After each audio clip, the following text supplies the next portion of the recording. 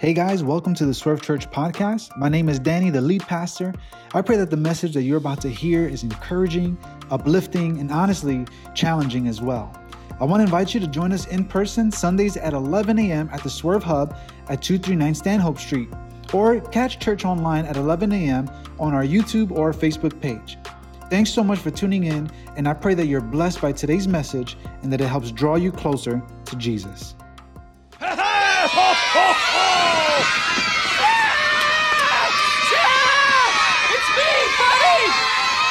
Hey, buddy, how you doing? It's me! Who are you? What are you talking about? I'm Santa Claus. No, you're not. Why, of course I am. If you're Santa, what song did I sing for you on your birthday this year? Happy birthday, of course. So, how old are you, son? 4. You're a big boy. What's your name? And what can I Paul, get you for Christmas? Don't tell him what you want. He's a liar. Let the kid talk. You disgust me. How can you live with yourself? Just cool it, Zippy. You sit on a throne of lies. Look, I'm not kidding. You're a fake. I'm a fake? Yes. How'd you like to be dead? Huh? No, he's kidding. You stink. I think you're gonna have a good Christmas, all You right? smell like beef and cheese. You don't smell like Santa. Okay. He's an imposter! He's a fake! He's a fake! He's a fake!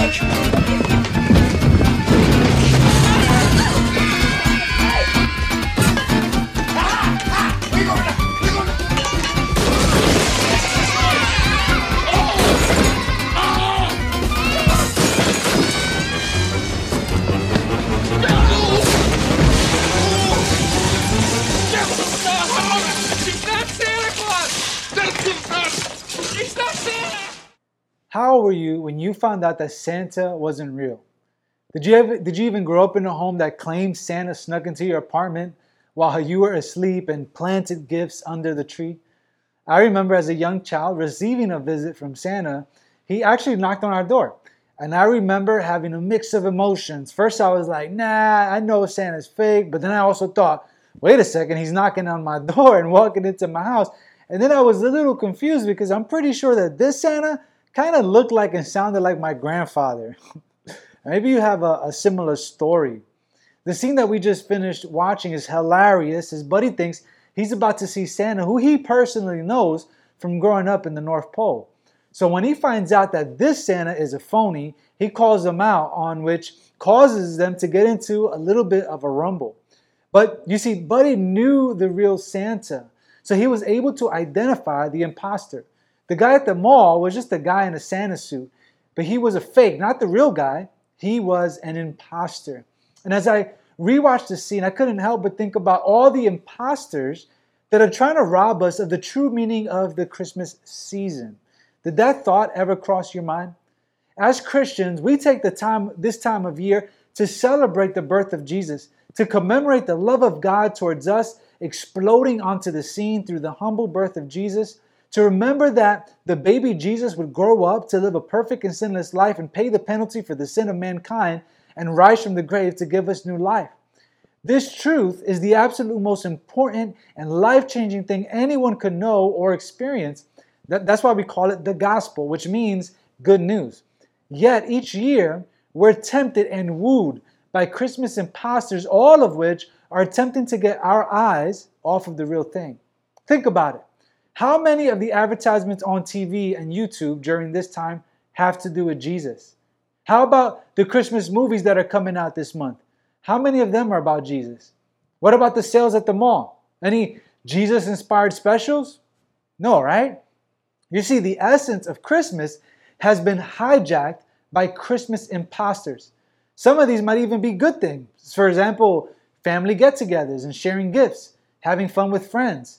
These are all great things, but when they take the place of God, they become what the Bible would describe as idols. In the same way Buddy was able to literally sniff out the fake Santa, I want us to be able to identify these Christmas imposters.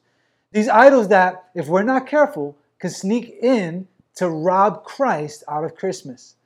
Today, I want to help us identify 3 potential idols that pose as Christmas imposters in an attempt to keep our eyes off the prize. And here's the first one. Number 1, it's the idol of self. We are naturally bent towards selfishness. Nobody teaches a child how to be selfish. They're simply born knowing how to be selfish. And that's why you have to teach a kid how to share their toys or not to bite their brother when they don't get what they want. But the selfish part, they got that covered. And the same thing is true for us.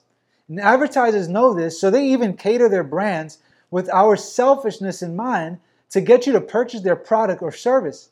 I can prove it to you. See if you recognize any of these brands in their slogans, and see if you can identify how they're marketed to put yourself at the center of the universe. Burger King, have it your way. Gatorade, is it in you? Sprite, obey your thirst. L'Oreal, because you're worth it. And how about this one? Twix, when they came out way back when, I remember the commercials they used to play on TV. It used to say, 2 for me, none for you. Are you guys able to see a pattern in these phrases? They all place you in the center and make you the most important person in the world. There was a similar sentiment around one person in particular that we see within the Christmas narrative in the scriptures. It was a leader who was super engulfed with self, to the degree that he would do anything and do away with anyone who would potentially be a threat to his leadership and influence. His name was King Herod. Check out what the Gospel of Matthew in chapter 2 tells us about him. Look at what it says.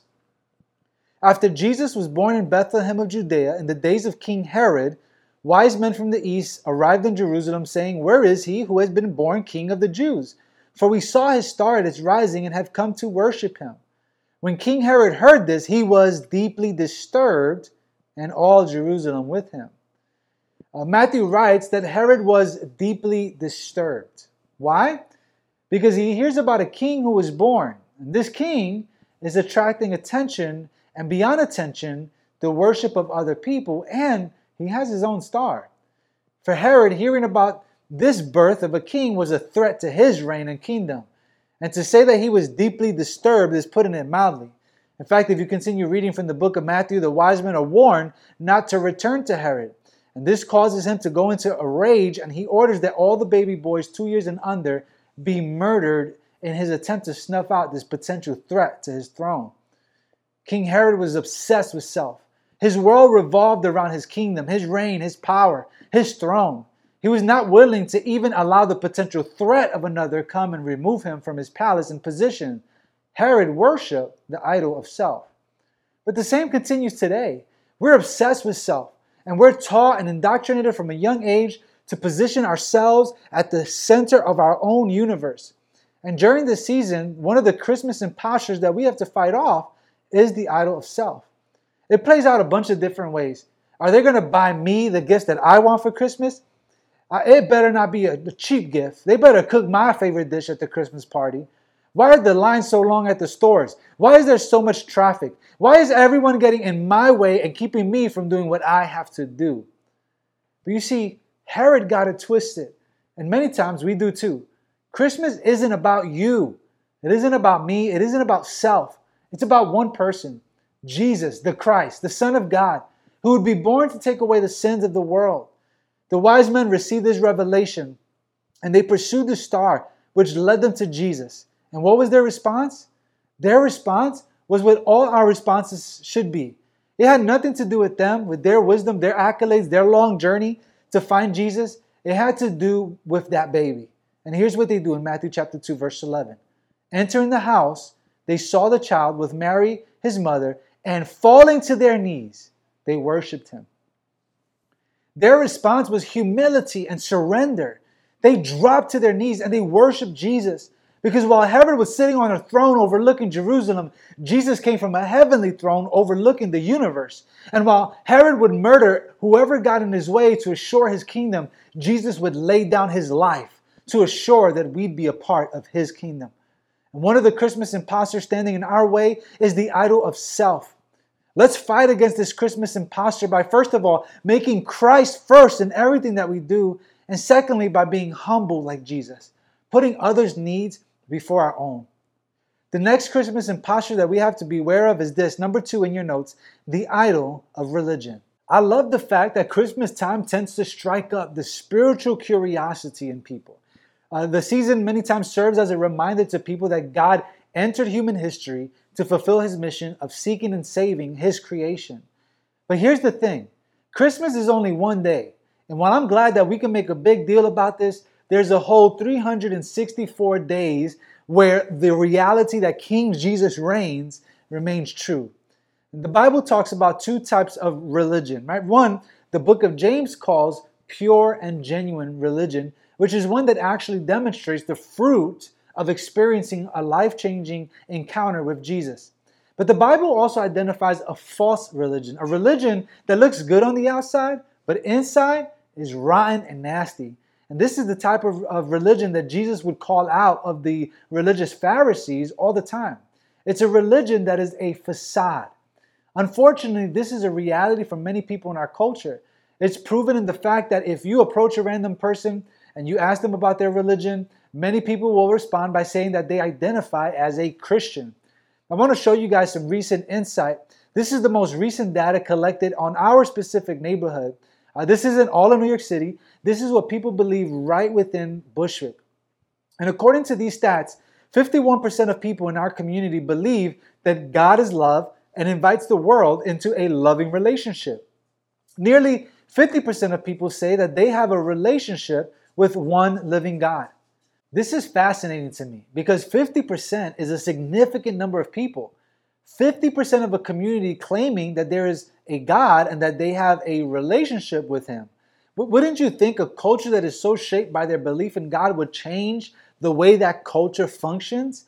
But yet I don't think I need to convince you that what you see and experience on our streets tends to say otherwise. And what this means is that people give lip service to God, but their lives reflect a different reality.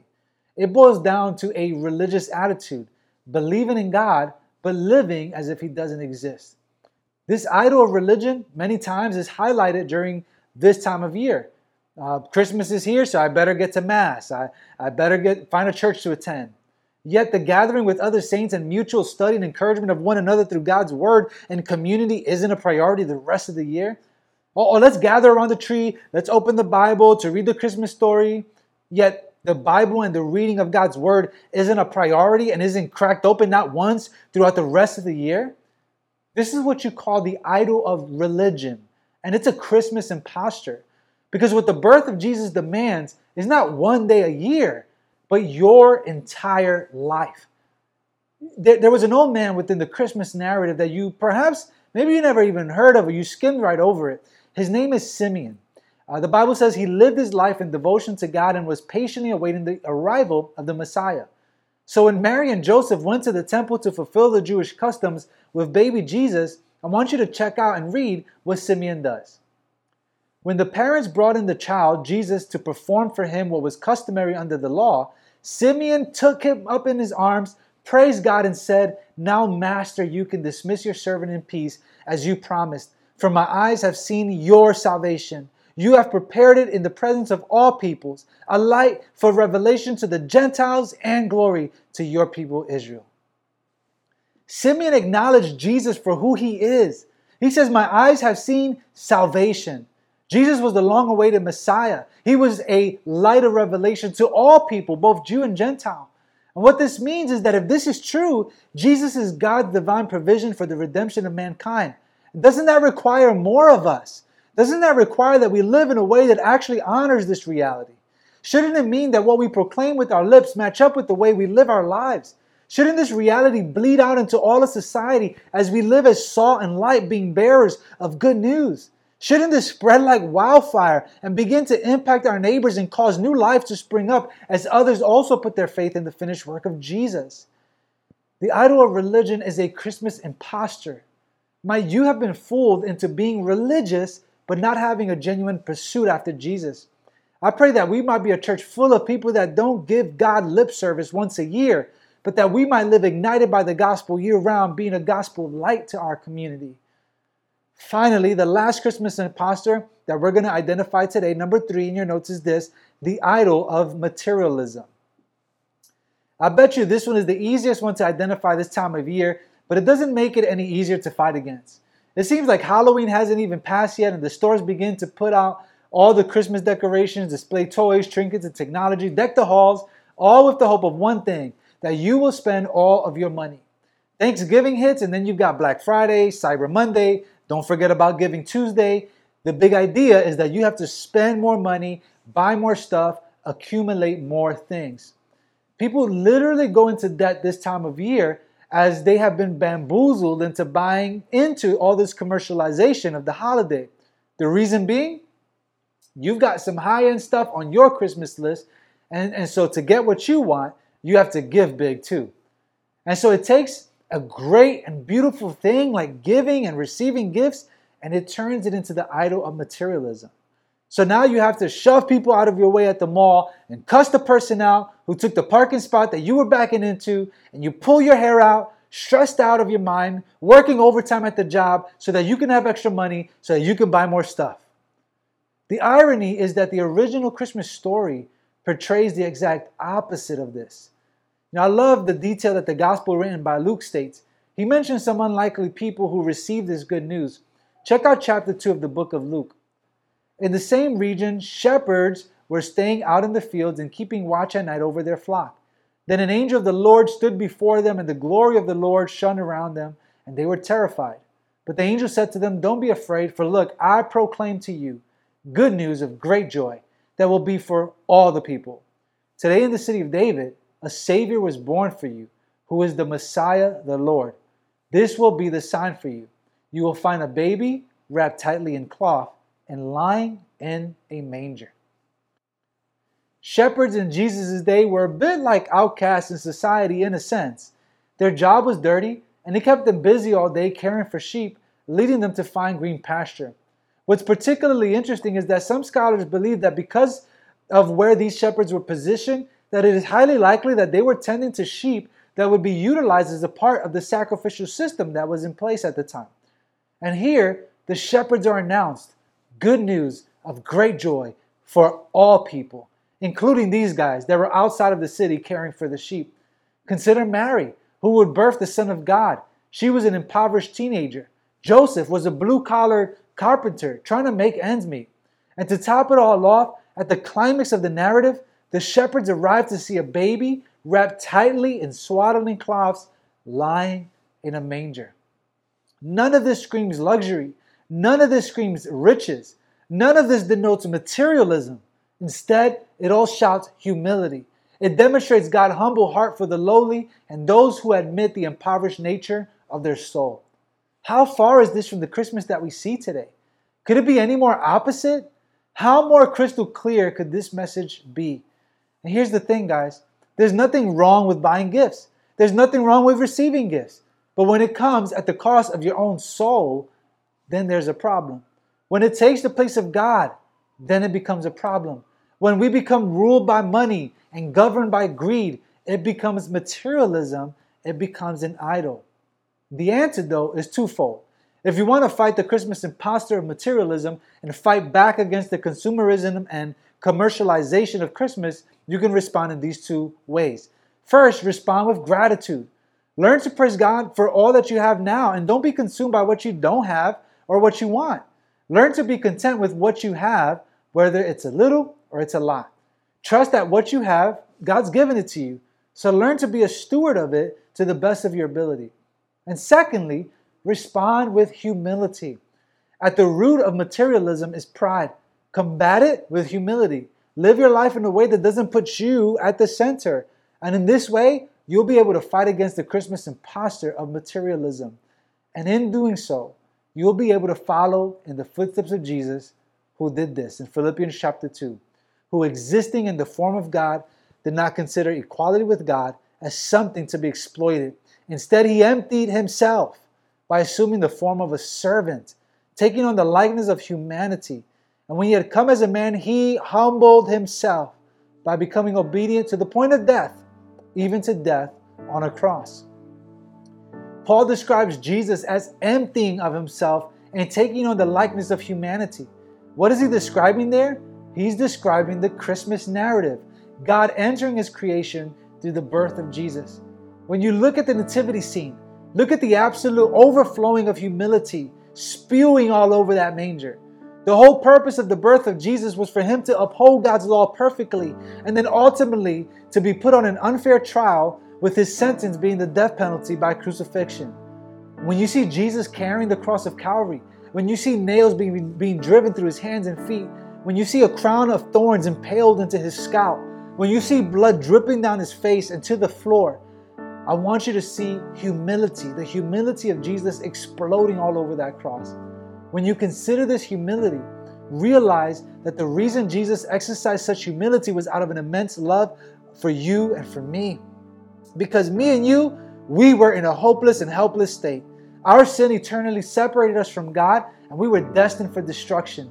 But God intervened, and his intervention came by way of his immense love for you and me through an act of humble sacrifice. And this is what Christmas is all about. God putting on human flesh in and through Jesus. He lived a life that we were incapable of living, perfectly upholding the law so that he could be the sacrificial Lamb of God for our sin. And upon that cross, he bore the weight of our sin, every stripe, every lashing, every nail meant for you and for me, until life exited his body and he died. The world grew dark, the crowds became silent, and the enemy thought that he had won. They placed Jesus' body in a tomb. The disciples and Mary mourned his death, thinking they would never see him again. That is until the third day.